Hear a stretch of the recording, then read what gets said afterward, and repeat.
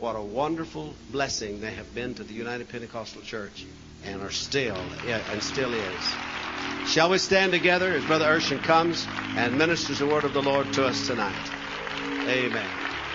Praise God. You say such nice things. Oh, Lord God, I wish I could say God bless you. Thank you. You may be seated. I come to this pulpit tonight with a little bit of concern, in fact, deep concern. One of my dearest friends is quite ill, Brother G.A. Mangan. They found cancer in Brother Mangan yesterday, and the family is very disturbed. And of course, when Brother Anthony called me to tell me about it, I said, "Oh no." We were just with them in because of the times, and it was a great meeting. And who was leading the parade and shouting the most? G.A. Mangan.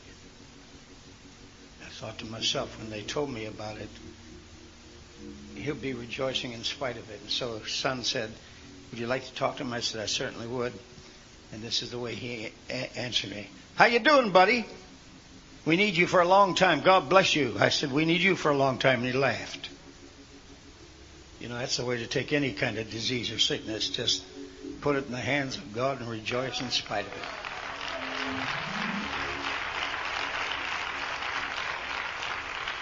Would you do me a great favor and stand and pray for Brother Mangan tonight? I said that we will be praying tomorrow night for you, that God will touch your body.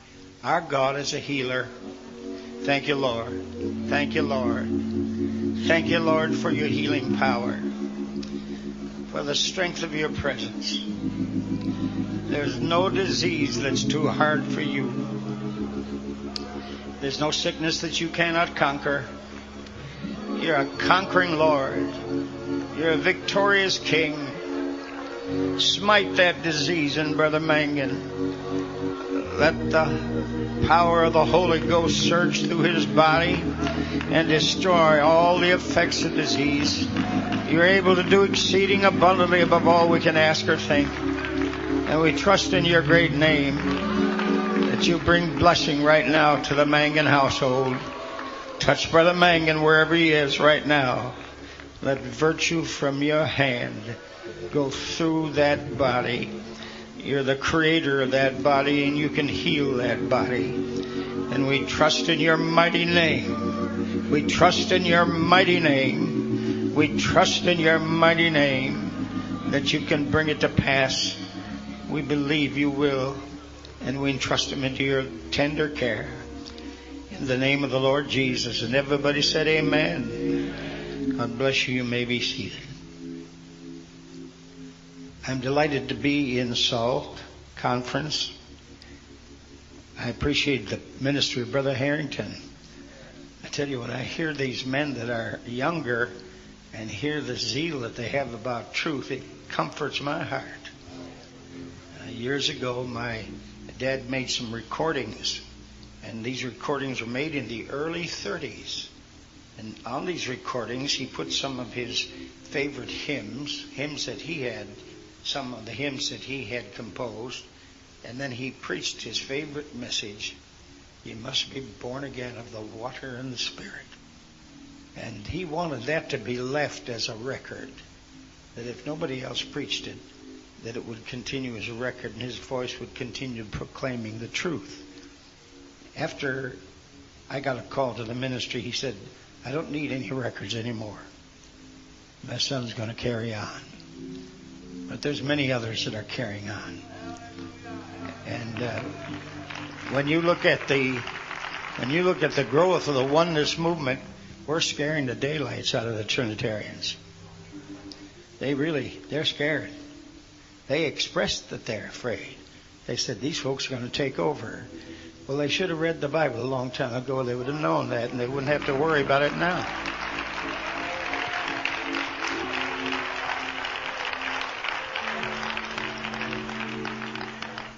If they're afraid, why don't they just join up? That's the thing to do. Brother Harrington, you talking about revelation. There's going to come a revelation of the one true God in His name that is going to amaze the world. It's going to really revolutionize Christianity, so-called. Because we're living in a time when the church world is failing terribly. In fact, I talked to a Methodist minister the other day. He said, "What do we have to do to restore Methodism?" I said, "Get the baptism of the Holy Ghost and we'll baptize you in Jesus' name. And you might get a little restoration." But they're worried and they're losing people. They told us, the Methodist bishop told me, they lost 3 million people in the last 2 years. 3 million Methodists don't go to church in the Methodist church anymore. I'm not being sarcastic, nor am I being caustic, nor bragging. We're not losing, we're gaining.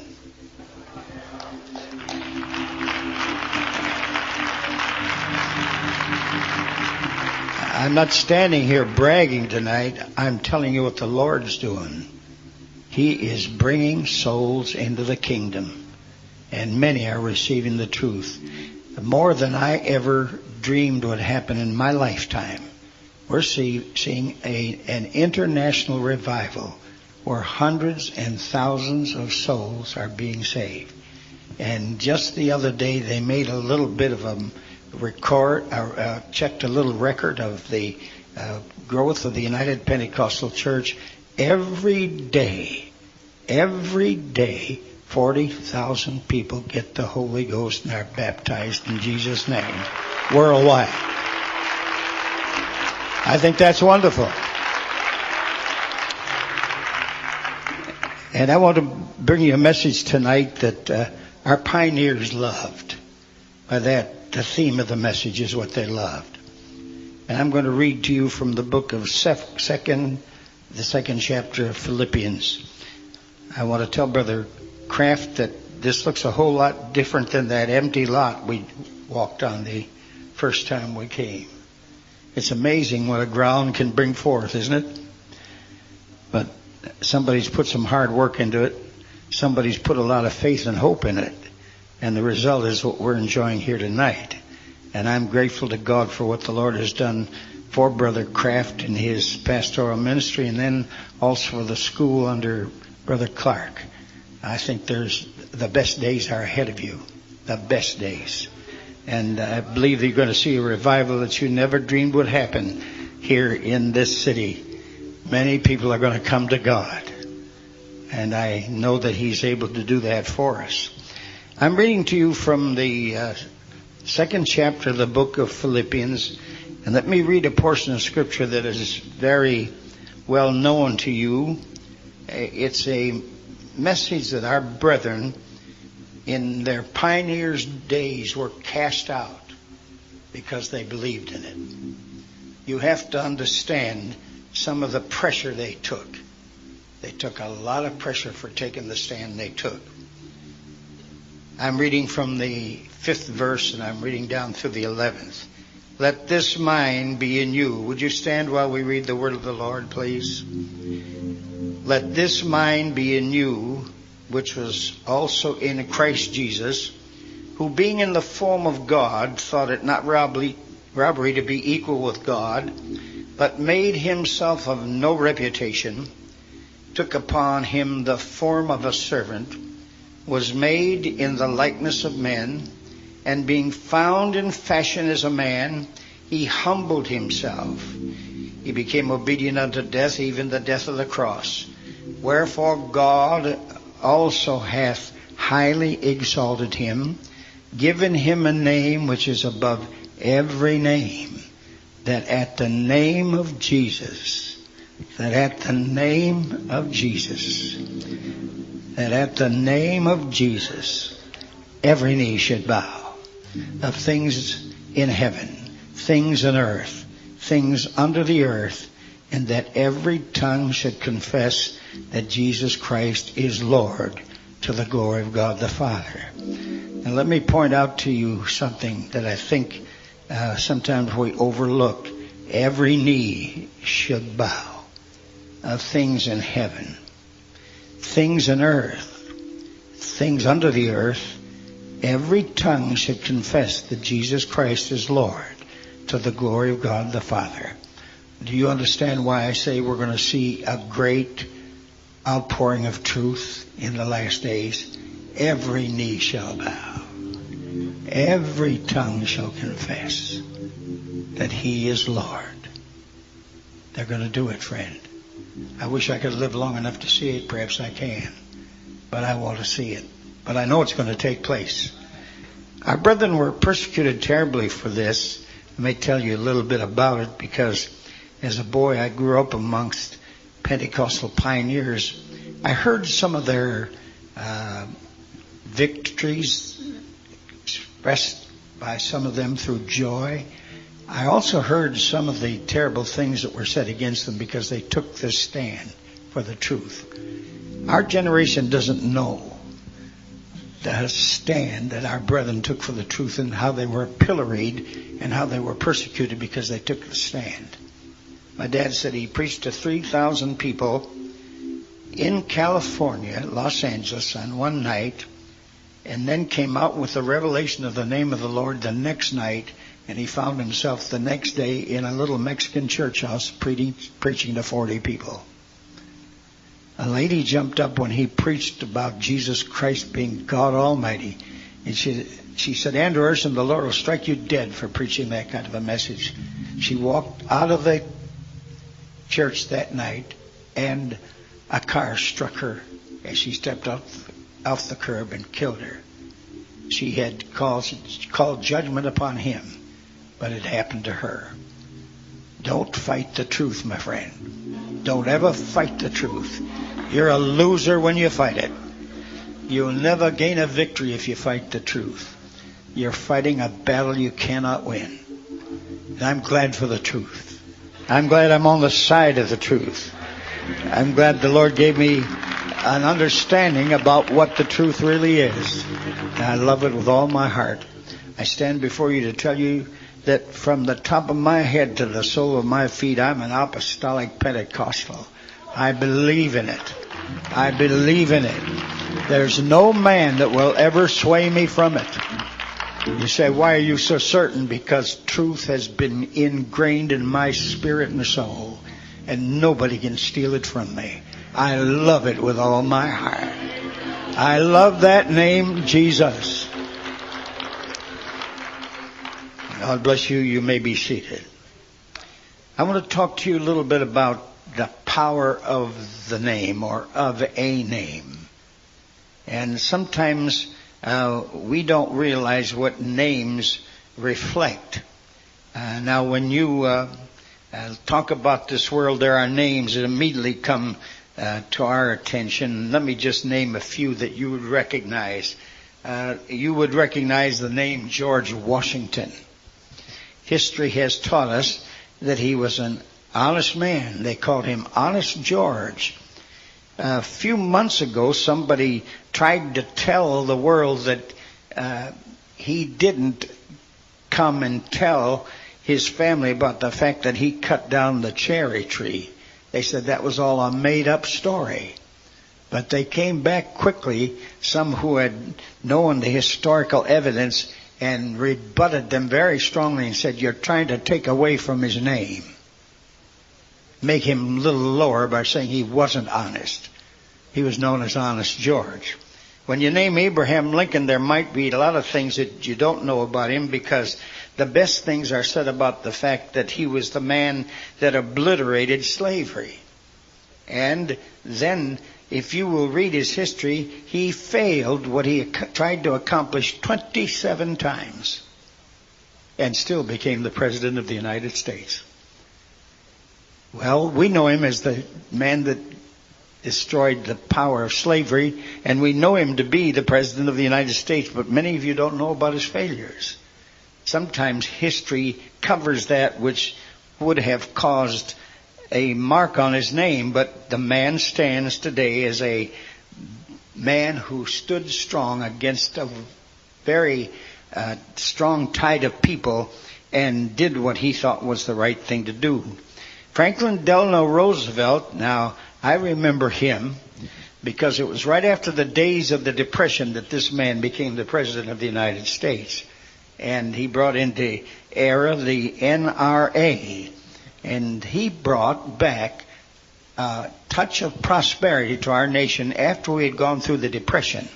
If you lived in those times and lived through the Depression, you realize why people love Franklin Delano Roosevelt. Because he brought them out of the depths of despair in economy and brought them to a high way of understanding a little bit of blessing. So these names mean much to us. Louis Pasteur, I don't know that when you drink milk you realize this was the man that pasteurized milk, and it used to be a poison. And then he brought in pasteurization, and the man's name is recognized for the cleansing of milk that was filled with poison. It's amazing. And someone said, what else did he do? I don't know. He pasteurized milk. And then you will notice that if you talk about Thomas Edison, you could lift your eyes here and thank God for the light. Thomas Edison was the man that brought electricity into existence by understanding the powers of the heavens and brought it down to the light that beams on us tonight. Alexander Bell, I don't know whether to bless him or not. When I hear some folks on the phone, I think maybe we ought to bring him back and shoot him. The telephone is a great medium, but some folks use it for the worst things. But these names are names that immediately bring understanding to you because you know of what they represent. And then when you look at these are names of men who have made a mark in the world. I want to bring to your attention the way the Lord used names so you can understand a little bit why suddenly in the area of our times when things begin to come to pass that the matter of the name becomes of such consequence to us. I'm reading to you from the 17th chapter of the book of Genesis, and as I read, I'd like for you to notice what I'm reading. I'm reading from the 17th chapter, and I am reading at the I know where it is.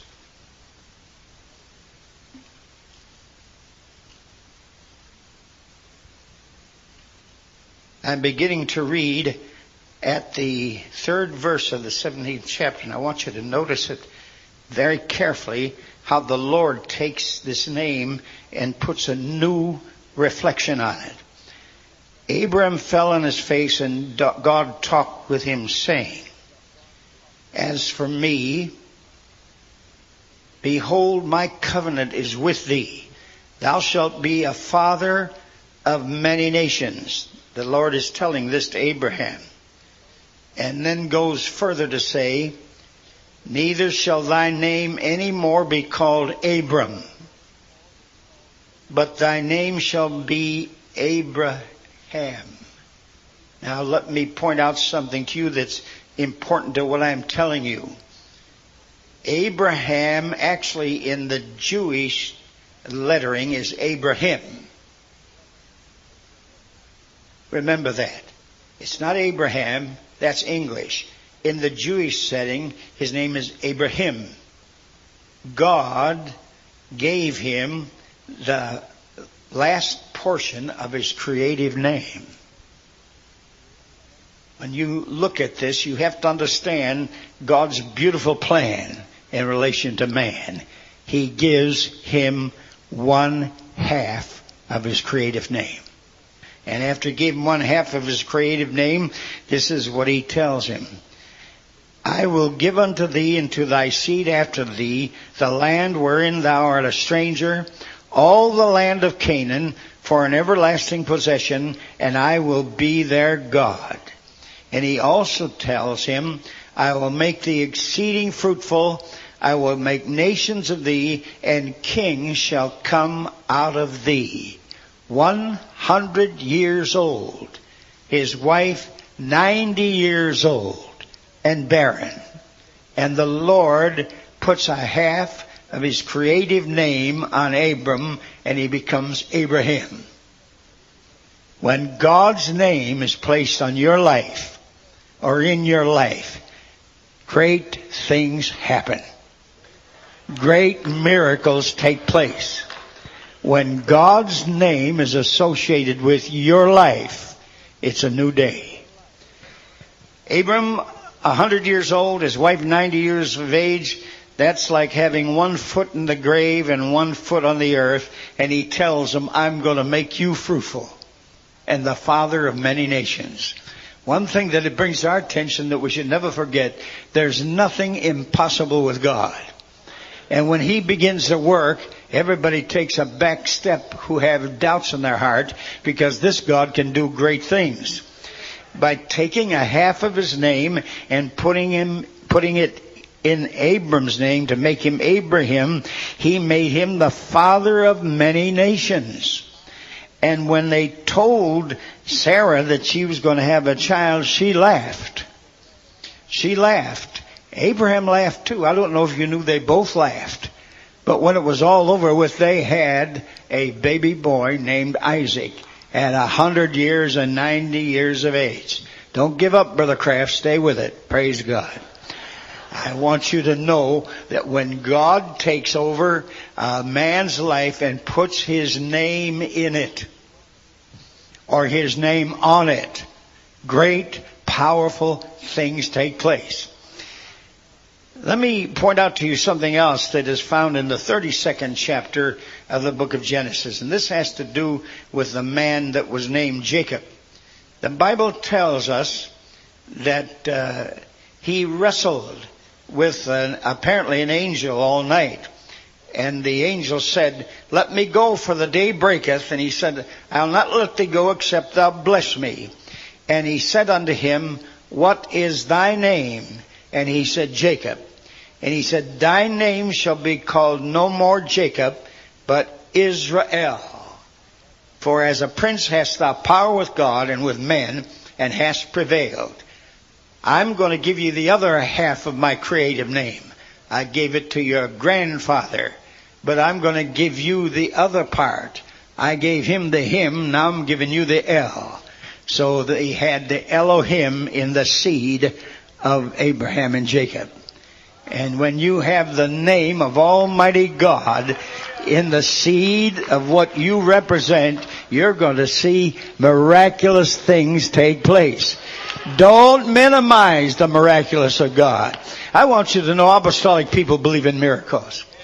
I want you to know the Lord God can heal Brother Harrington. He healed Brother Carney not long ago, did he not? Of a broken arm. Someone says, oh, that's impossible. Nothing's impossible with God.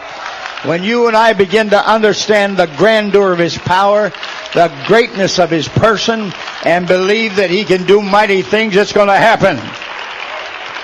I'm going to prophesy tonight, Brother Kraft. This is going to be a large church full of people, and you're going to have to put an addition on it.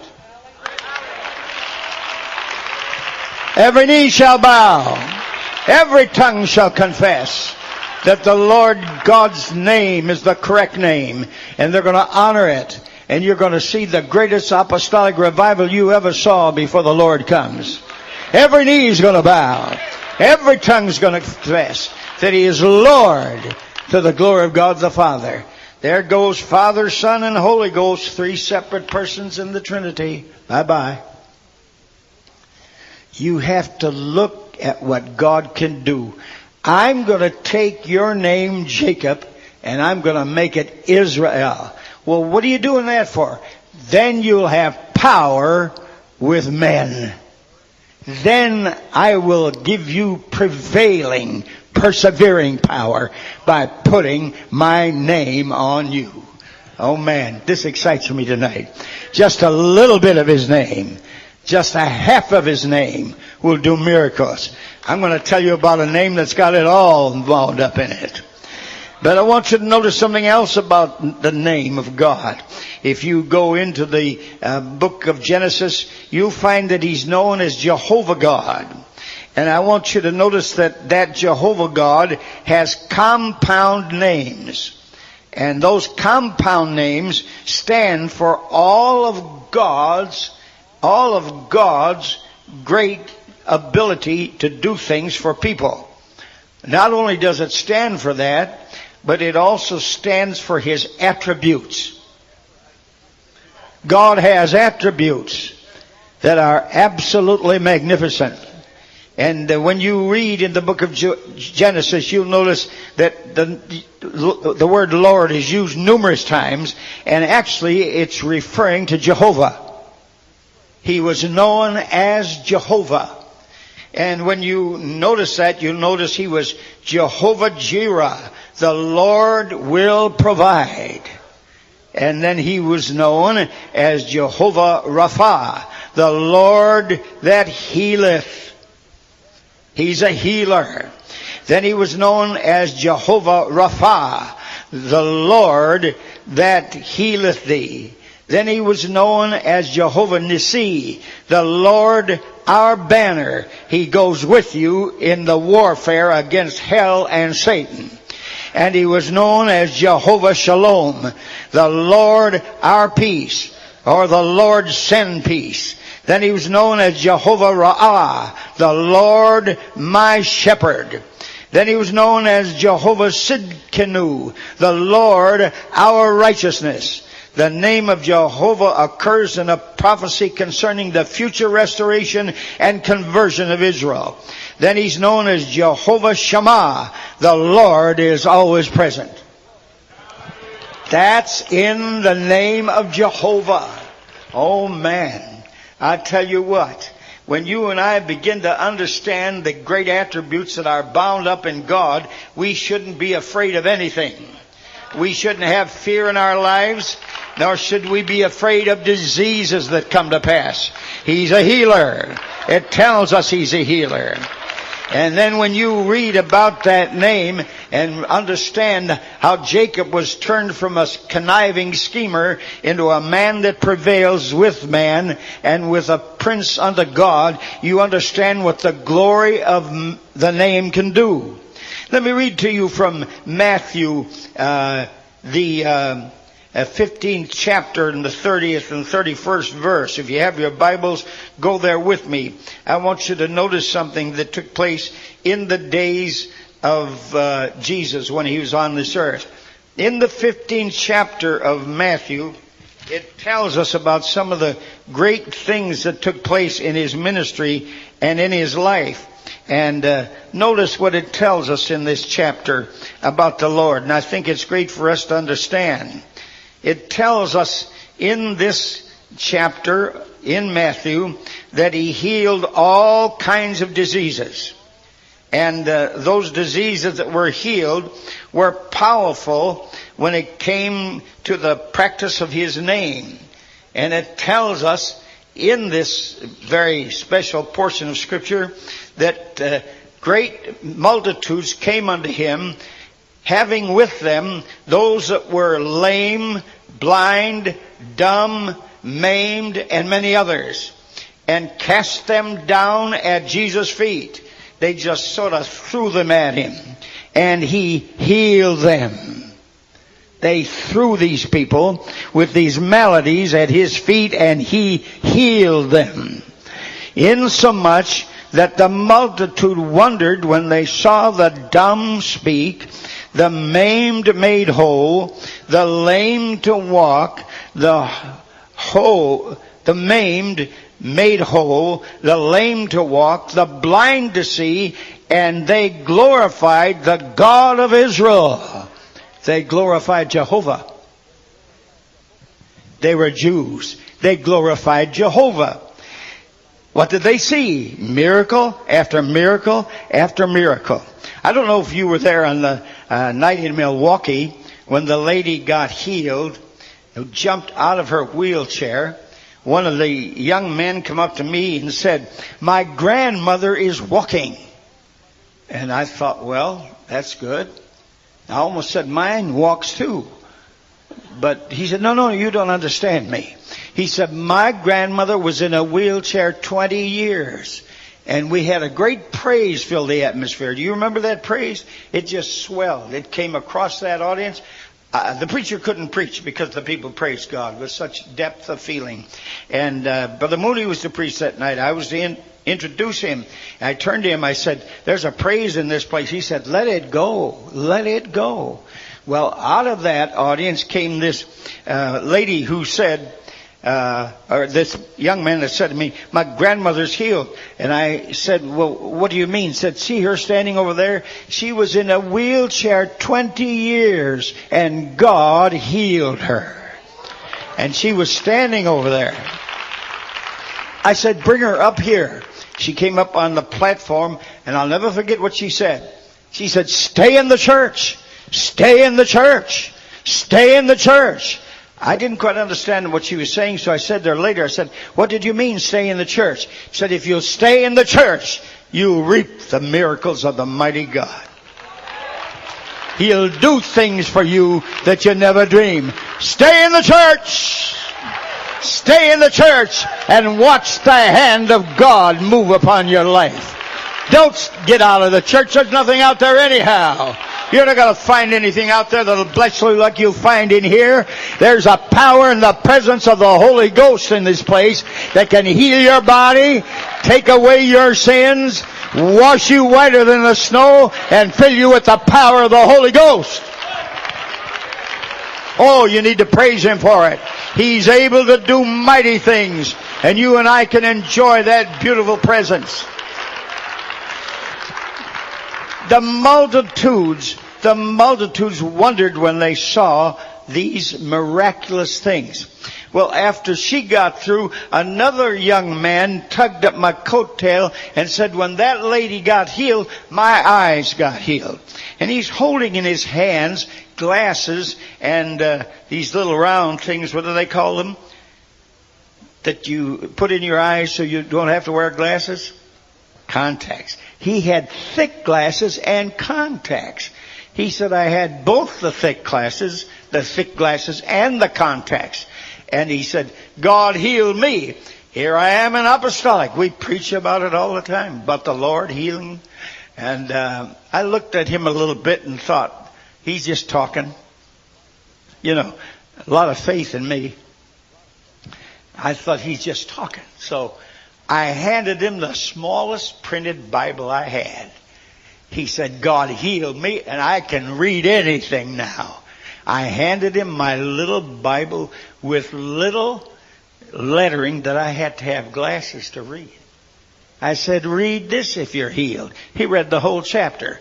And I looked at him and said, with all of the authority of my apostolic understanding, thou art healed. God is a healer.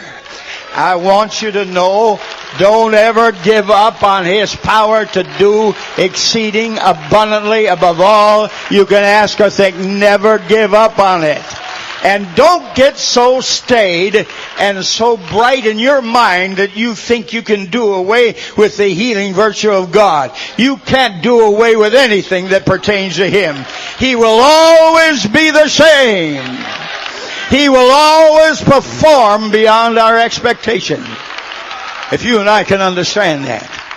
We ought to come into this church building tonight on SALT conference, praising God, worshiping Him, thanking Him for what He's done for us.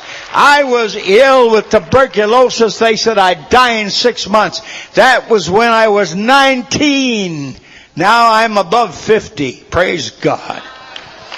I want you to know that was a long, long time ago. And if you'd like to know how long ago it was 60 years ago. I want you to know He's a healer. I want you to know He can put strength in your body. I want you to know He can keep you. And He can help you. And He can strengthen you every day of your life. If you will trust Him and give Him the glory that's due unto His name. Give Him some glory tonight. Give Him some glory tonight. Give Him praise for what He's done for you. It'd be interesting to just take the people across this audience is file them across here and ask them how they found the Lord, what He's done for them. You'd get the shock of your life, and it would raise your faith in God if you knew where some people have come from. And if you knew how God transformed them, how He changed their lives, how that name, that precious name has brought them from the depths of despair into the highways of holiness. Listen, when He had accomplished all that in the 15th chapter, the healing of the lame, the blind, the dumb, the maimed, and many others that were cast at His feet, when that all was done, read your next chapter in Matthew. This is what took place. The disciples were standing in the presence of Jesus after all those healings. He asked the question, whom do men say that I, the Son of Man, am? He wasn't looking for egocentric buildup.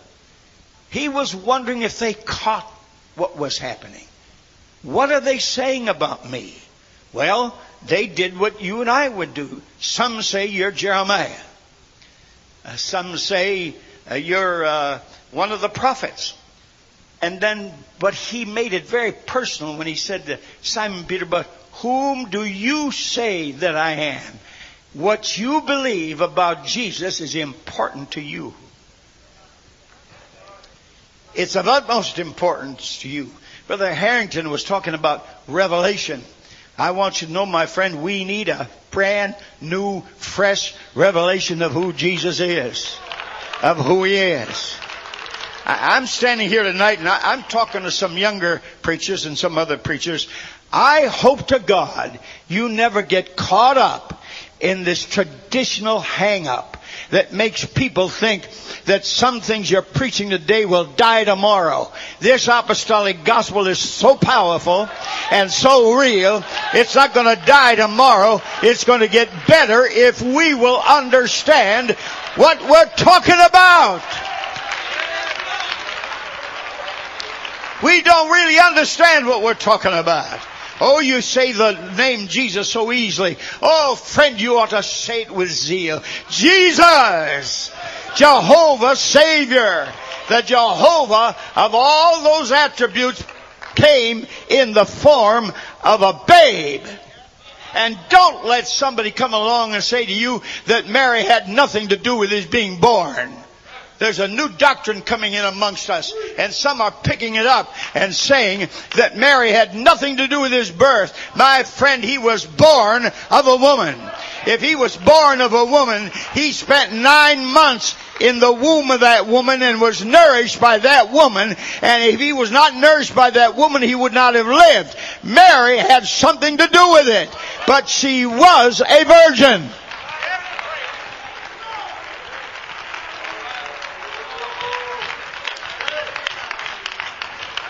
There was no man that touched Mary before that birth. If a man had touched her, he would not have been pure and undefiled. But he did get nourishment from the woman. She was a virgin. When he came forth, he was clean as the brilliant sun, as beautiful as anything God had put in this earth. The man Christ Jesus was God manifest in the flesh. And that name Jesus actually means Jehovah has become our Savior. That's why Jesus wanted to know, what are men saying about me? What do they think I am? Who do they think I am? And when I tell you, when Elizabeth first met Mary, something strange happened. She said to her, she gave a salutation, and when she gave a salutation to Elizabeth, the babe in Elizabeth's womb leaped. So John the Baptist met Jesus before they were even in this earth.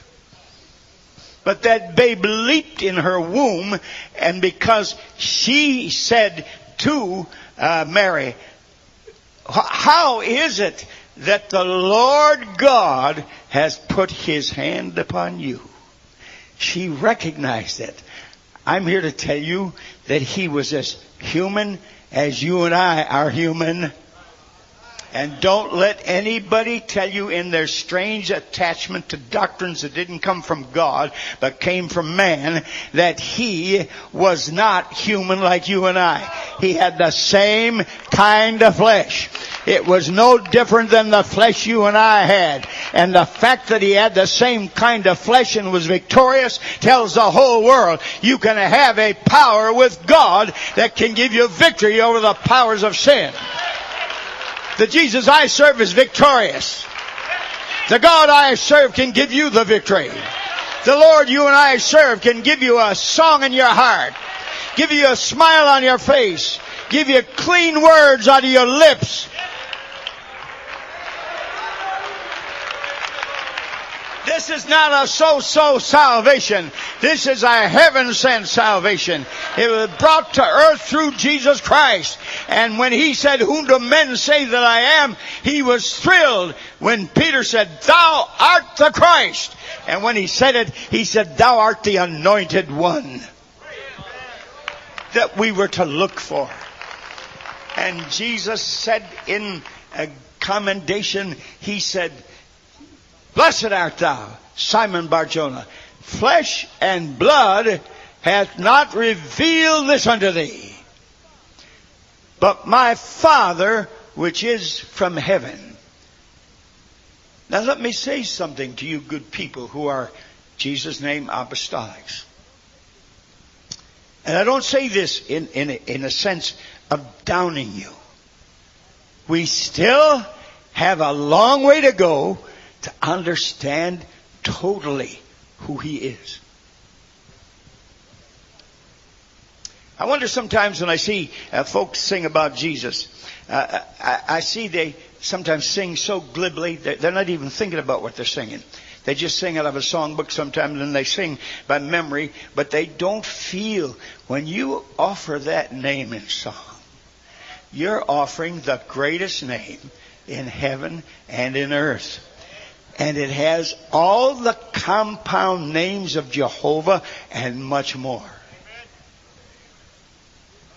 Jesus is the plan, the individual persona of God in the earth. God walked on the earth in the body of Jesus Christ. And while he walked on this earth, he did all kinds of miracles. Everything he wanted to heal was healed. And he did drive some people out of the temple. He got very indignant at them and drove them out of the temple. And because they were not honoring God in the temple. Don't come in the church with that easygoing something. Don't come in the church out of curiosity. Don't come to church just to gather with the people. Come to worship him in the beauty of holiness. And honor him with all your heart. And let the glory of God come down upon your heart. You don't have to sit here in a state of depression. Jesus will take the depression out of your spirit. You don't have to sit here in doubts. He is the Lord God. He is the creator of everything. There was nothing made that was made, but it was made by him. What I'm trying to say to you, all of us need a new revelation of who Jesus is and not slip from it. Oh, let me tell you about some of these pioneers. My dad loved that name, Brother Kraft. You'd hear him. We went out of the house in Jesus' name. We came back in the house in Jesus' name. When we came to the door, he'd say, "In Jesus' name, thank you for this house." When we got in the car, he said, "In Jesus' name, thank you for the car." It was Jesus' name, everything.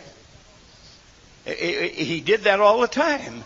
And one time I said, coming into the house, "In Jesus' name." He said, No. You're just saying that out of a surly countenance, and you don't mean it. You say it, "In Jesus' name." And I had to stand there and say, "In Jesus' name." I wouldn't have gotten the house that night. Jesus was everything. I would hear him use these words. "All that you do in word or deed, do it all in the name of Jesus. When he got in the car, he said, oh, in Jesus' name. And when a woman was driving it, he said it twice. Everything was in Jesus' name. I want you to know, my friend, there was a reverence about that name that I can't describe with my tongue. He had got the revelation of the one God in Christ in Russia. And while he was there and got that revelation, he began to baptize in the name of Jesus. And when he began to baptize in the name of Jesus, he got a revelation. He said he went to bed the night before he got the revelation. All night long, through his dreams and through his sleep, the Lord Jesus Christ, Father, Son, and Holy Ghost. The Lord Jesus Christ, Father, Son, and Holy Ghost. Now I hear preachers preach about the name of Jesus, but I hear them preach without revelation. I heard a man say one night to a man that was preaching beautifully about the name of the Lord. He turned to him and said, you have to preach on that all the time? He said, best subject I ever had. You can preach an awful lot of things, friend, but when you preach Jesus, you're preaching the very star of every plan that God has ever made in this earth. You're preaching the very center of the gospel. You can preach about yourself, and it'll never get into the parts of people, but when you preach about Him, it'll reach way down in the soul of man. And if you have an anointed zeal in your voice, and you declare it, you'll be surprised what it does to mankind. It turns them upside down and brings realization to who He really is. And it's so beautiful. Let me tell you what the angel said to Mary. Thou shalt call His name Jesus. Call Him Jesus. That takes in all of what Jehovah has. That takes in all of what El Shaddai had. That takes in all of what Elohim had. That takes in everything that God has and all things that God has for us. Call Him Jesus. He's the Son of God. He's a miracle. He's the Son of Man. He hungered and thirsted. He's Emmanuel, God with us. He's Savior, the Redeemer. He's the Word become flesh, the Lamb of God. Our dear brother was emphasizing that. The Lamb of God, sacrifice for man's sin. The mediator between God and man. The Lord of righteousness. The Lord of all. The Lord of glory. King of kings. Lord of lords. Prophet. Priest. King. Alpha and Omega. Judge. Shepherd. Jehovah Savior. Creator. Oh, my friend, He's everything. He's also the firstborn of every creature. He's the Lord of heaven. He's the image of God, the blessed of God, the head of the church, the light of the world, the true light, the foundation of the church, the way, the truth, the life, Jehovah, and possessed of the fullness of God.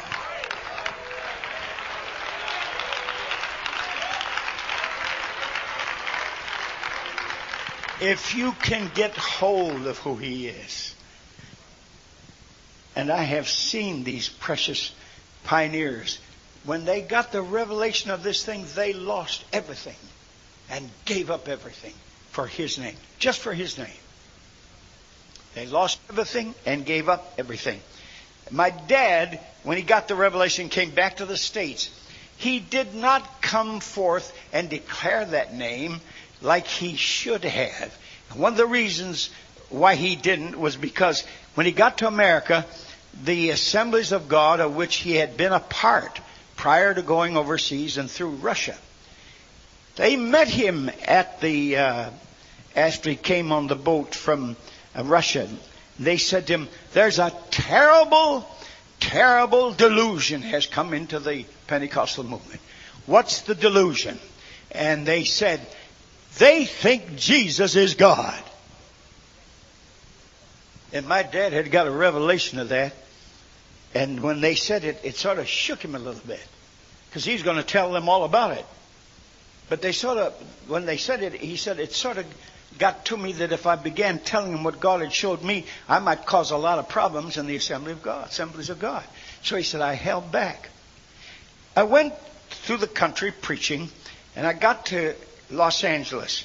When I got to Los Angeles, preaching before that great crowd that I told you about, 3,000 people, back in Indianapolis, G.T. Haywood, one of our black pioneers, was praying. And the Lord spoke to his heart, go and hear Brother Urshan preach. Now this is something. I hear folks saying, God talked to me and God told me. I asked him what he told them, and usually it was something for their personal enrichment. So I don't hardly pay too much attention to it when they're talking about something they're going to get. You know, some big will or something.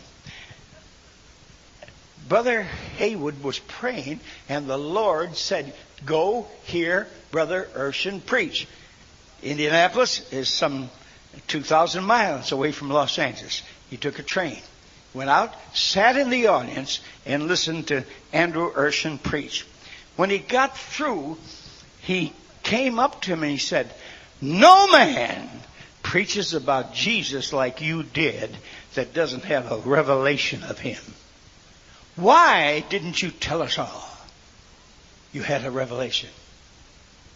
And my dad looked at him and said, I didn't want to cause contention in the organization. And this is what Bishop Haywood said to him. He said, Brother Urshan, Moses was told to speak to the rock, and he struck it. When he struck it, he lost his inheritance in Canaan land. He said, you better preach the Jesus you know about. He said, I preached about him that night with all my soul and heart. He said, many people received the Holy Ghost and many walked out on me. But here I am standing here tonight. I'm watching them walk out of other churches because they have no understanding of who Jesus really is. And when you come to our services, we ought to be saying Jesus, Jesus, Jesus, Jesus. We ought to be talking about him, singing about him, praying with his name, laying hands on people in the name of Jesus. There's no one like him. No one like him. No one that can do things for you like he can do for you. You don't need another message.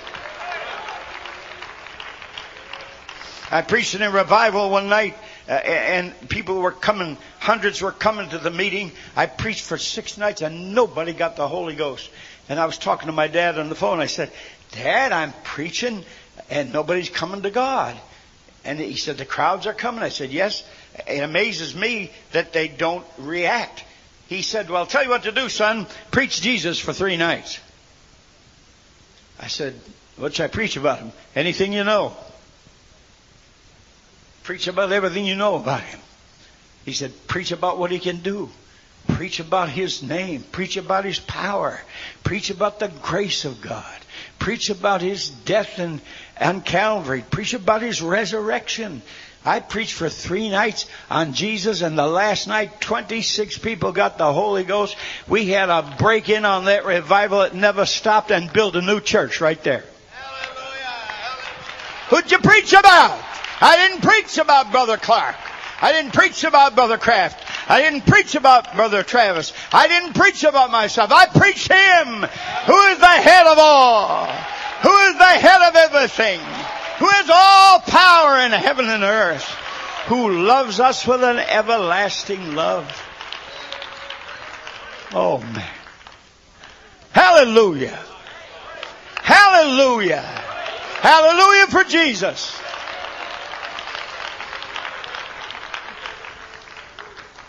What a name. Read for me from Psalm, or from Isaiah 12, Brother Clark. Now, I want you to notice something. If you have your Bibles, there is a word for salvation. The word for salvation is Yeshua. Yeshua. I walked into a Jewish classroom one day, and on the wall I noticed Isaiah 12, and I kept seeing Yeshua, Yeshua, Yeshua. And I looked at that, and I said to that Jewish rabbi, I said, Yeshua, what does that mean? He said, salvation. I said, sir, I think it means something else. He said, I'm not going to tell you what it really means. I said, why won't you tell me what it really means? He said, you tell my friends. I said, no, I won't tell your friends, I'll tell my friends if you tell me what it really means. So he whispered in my ear, Yeshua in English is Jesus. And he said, now don't you say I told you so. I said, I will when I get far away from you. I just tell everybody that you said it was Jesus. Well, Yeshua is Jesus.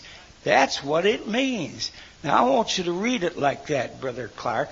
When it comes to where it says salvation, because salvation is Yeshua, I want you to say Jesus instead of salvation. Read it for me, will you? Listen. 12:1. 12:1. And in that day. And in that day. Thou shalt say. Thou shalt say. O Lord. O Lord. I will praise thee. Though thou wast angry with me. Thine anger is turned away. Thou comfortest me. Yes. Behold. God is who? My Jesus. Mercy. That's what it says. Yes. That is exactly what it says. Glory. Behold, God is my Yeshua, my Jesus. Read on. For the Lord Jehovah. The Lord Jehovah is my strength. Strength. And my song. And he also is is become my Jesus. Glory. That's what it says. Hallelujah. That is exactly what it says. Salvation is Yeshua. Yeshua is Jesus. Ask any Jew. Praise God. Ask anybody what Yeshua means, and they'll tell you Jesus. Salvation is Yeshua. Jesus became Jehovah is our salvation. Read on. Therefore, with joy, shall you draw water out of the wells of Jesus.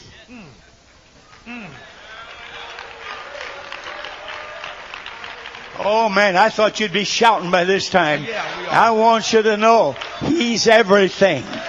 Read on. Read on. And in that day, shall you say, Praise the Lord. Praise the Lord. Call upon His name. Declare His doings. Among the people. Make mention that His name is exalted. Sing unto the Lord. For He hath done excellent things. This is known in all the earth. Cry out. Shout. Thou inhabitant of Zion. Yes. For great is the Holy One of Israel in the midst of thee. Oh man. Jehovah is my Jesus. The Lord God is my salvation, my Jesus. He's everything, my friend. He never was a second person in some idealistic trinity that's been made up by man. He was always the first and the last. He was always Alpha and Omega.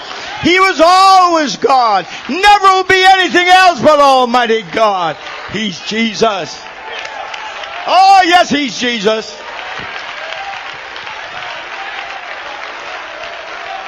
Oh, that's right. Praise Him. The Lord God is my Jesus.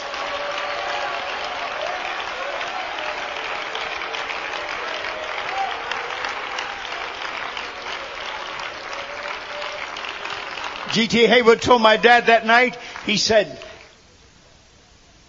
Moses lost his inheritance in Canaan land. And if you don't tell these folks what you know about Jesus, all about it, you lose your inheritance in Canaan land. And Dad took the rebuke and went back and preached Jesus. Oh, friend. And look at what's happened. Those men stood up for the truth in their day, and look what's happening to us now. But I've got fears. I've got fears. Some young men and some others want the glory of the world. You don't need it. You need the glory of Jesus. That's what we need. The glory of Jesus. By magnifying Him and worshiping Him, it'll come down upon us. Raise your hands and give a shout unto Jesus. Jesus. Jesus. Oh, wonderful Jesus. Beautiful Lord.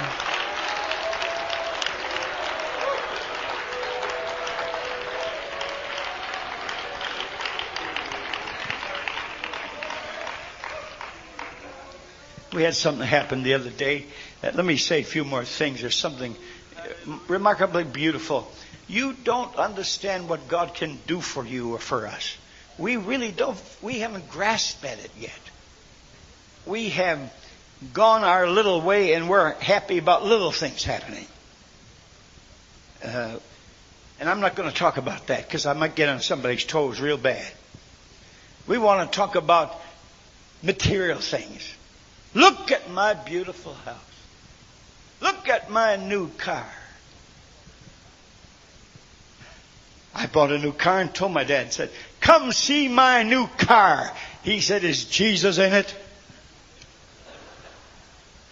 That's the way we got it. That way. Just that way. Is Jesus in it? This is, it sounds so strange to us because we're so earthbound we don't catch the heavenly revelation of it. We don't understand all the greatness that's in the Lord. I heard you men sing tonight. I thought you sang beautifully. When you sing, sing like He is right by your side and sing unto the Lord, and the glory of the Lord will come upon you. Oh, I want you to read those again, Brother Clark. Read about who Jehovah is. I read that and get all excited. I tore a page in my Bible. I got so excited the other night.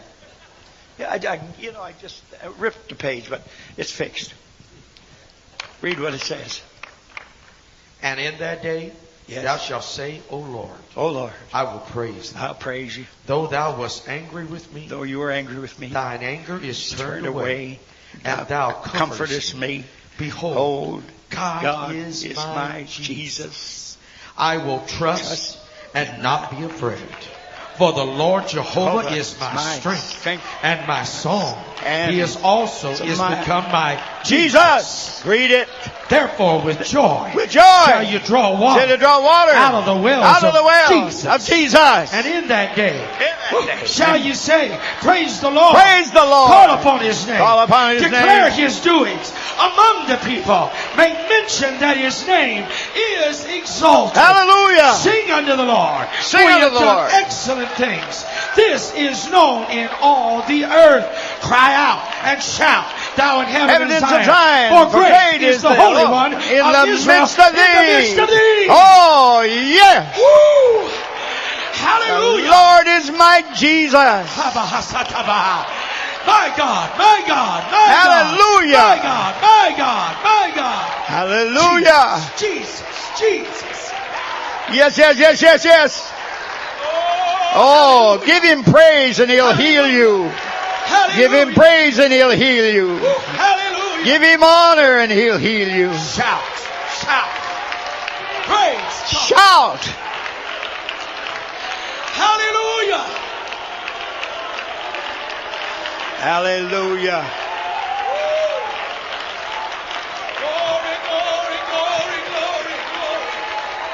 Praise. Yes. Oh, friend. He's so wonderfully real. Just be seated for a moment. I want to entertain this presence. It's so beautiful. When you glorify His name, it does something for you. It just does something on the inside. And if it's not doing anything for you, you're twice dead, plucked up by the roots. Really. His name is such a sound. We were in a courtroom one day in Indianapolis. There was a deputy sheriff who had been nasty to his wife. And he wanted to take the children they had from her because she took the children to church. And the deputy sheriff had a lot of influence with the judge and the people of the court. And I sat in that gathering that day. We had fears that his influence would get those children. And the judge heard both sides of the case. And I heard the judge say, I am giving the children to this man. But there was a lady taking care of the children over on the side. When he said that, she said, "Oh, Jesus! Jesus! Jesus! Don't let it happen!" And the judge had stepped off of his chair and was leaving the courtroom, and he turned around and came up and got on the stand again and turned to that audience and said, "I made a mistake. The lady brought me to my senses. I give the children to the woman." She called on his name. She called on his name. She called on his name. Let me hear you say it. Oh, say it again. It fills this place with song. So beautiful. So beautiful. We were on a plane going to Dallas, Sister Urshan and myself. And that night, it was a beautiful day. The pilot said it's a beautiful day. We're going to have a beautiful flight to Dallas. And while we were on the flight, he had said, fasten your seat belts. It's going to be fine. Beautiful day. Could look out and we could see for miles. You could see cities that you knew were there and looked like they were just a few miles away, but they were some 50 miles away, but you could see them. And then all of a sudden the plane lurched in midair and started to go down. And she turned to me and said, "What's happening?" I said, "Look out the window, Sister Urshan. We're going down." She said, "What are we going to do?" I said, "We're going to crash." She said, "Crash?" I said, "Yes, you said you wanted to go when I went. You're going to get your wish. This is going to be it." And actually, we were gone. We had gone from 35,000 feet to 11,000 feet, and he had nosed that craft so that it wouldn't get out of hand, nosed it toward the earth. And when I told her we were going to crash, she said, "Jesus!" I mean, she's got a loud voice. She's got one of those heavy voices, penetrating. And she said it a second time, "Jesus!" And that plane smoothed out. The attorney, or the pilot said, "I don't know what happened to this plane, but whatever happened, it's all right now." But said, "We're not going on to Dallas. We're going to stop at Fort Smith." And he said, "Because we don't want to take all you folks to a death where something went wrong with this plane." Of course, I thought he was thinking about himself too. He said, "We're going to get down at Fort Smith." We got down at Fort Smith, and I went in to charter a plane to take us to Dallas for a meeting that night. Mr. Reagan had called the meeting and asked religious leaders of the country to go there and fight for the battle of prayers put back in school. So it was important for us to be there. Sister Urshan said, "You going back up in the plane again?" I said, "We're all right. Nothing's happened. You saved us with calling on Jesus." And the man behind me, he said, "Can I go with you on your plane? Are you going to Dallas?" I said, "Yes." "Can I go with you?" I said, "Yes, you can." He said, "I'll pay for it." I said, "Welcome." Then he said, "Will the lady that hollered Jesus go with us?" I said, "Yes." He said, "I'll go anywhere with her." Oh, I'll go anywhere with him. Oh, man. I'll go anywhere with him. He's my Savior. He's my helper. He's my protection. He's the Lord of everything. Oh man, let's stand and worship Him in the beauty of holiness, calling on His precious name.